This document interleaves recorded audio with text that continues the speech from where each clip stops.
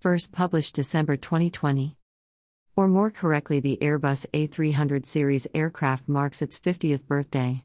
Why do we bother with a mention in this blog then? Well, from 1997 to 2014 I was flying a lot. I was using aircraft like most people use buses or trains. The record is 190 flights in 1 year, with most years settling around the 80 to 90 average mark. A total of just under 1,200 flights were taken.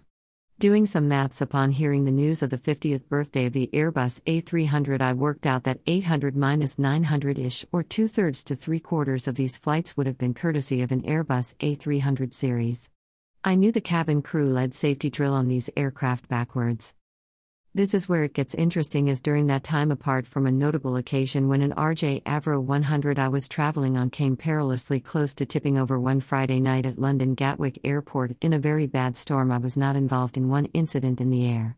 Statistically, I probably should have been involved in a serious incident that would have meant that this blog post would never see the light of day.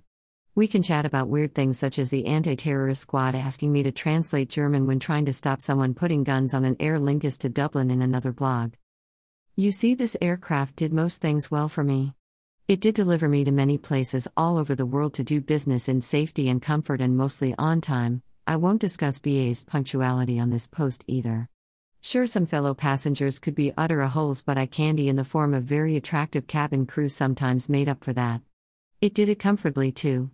I was never very uncomfortable unless trying to sleep, but unless you are flying in a first-class bed, sleeping on an aircraft is difficult for most people.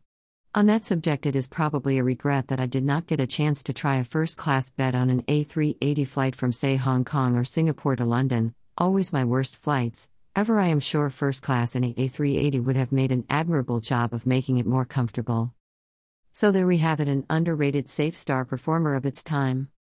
So, happy birthday Airbus A300, and thank you, smiley face.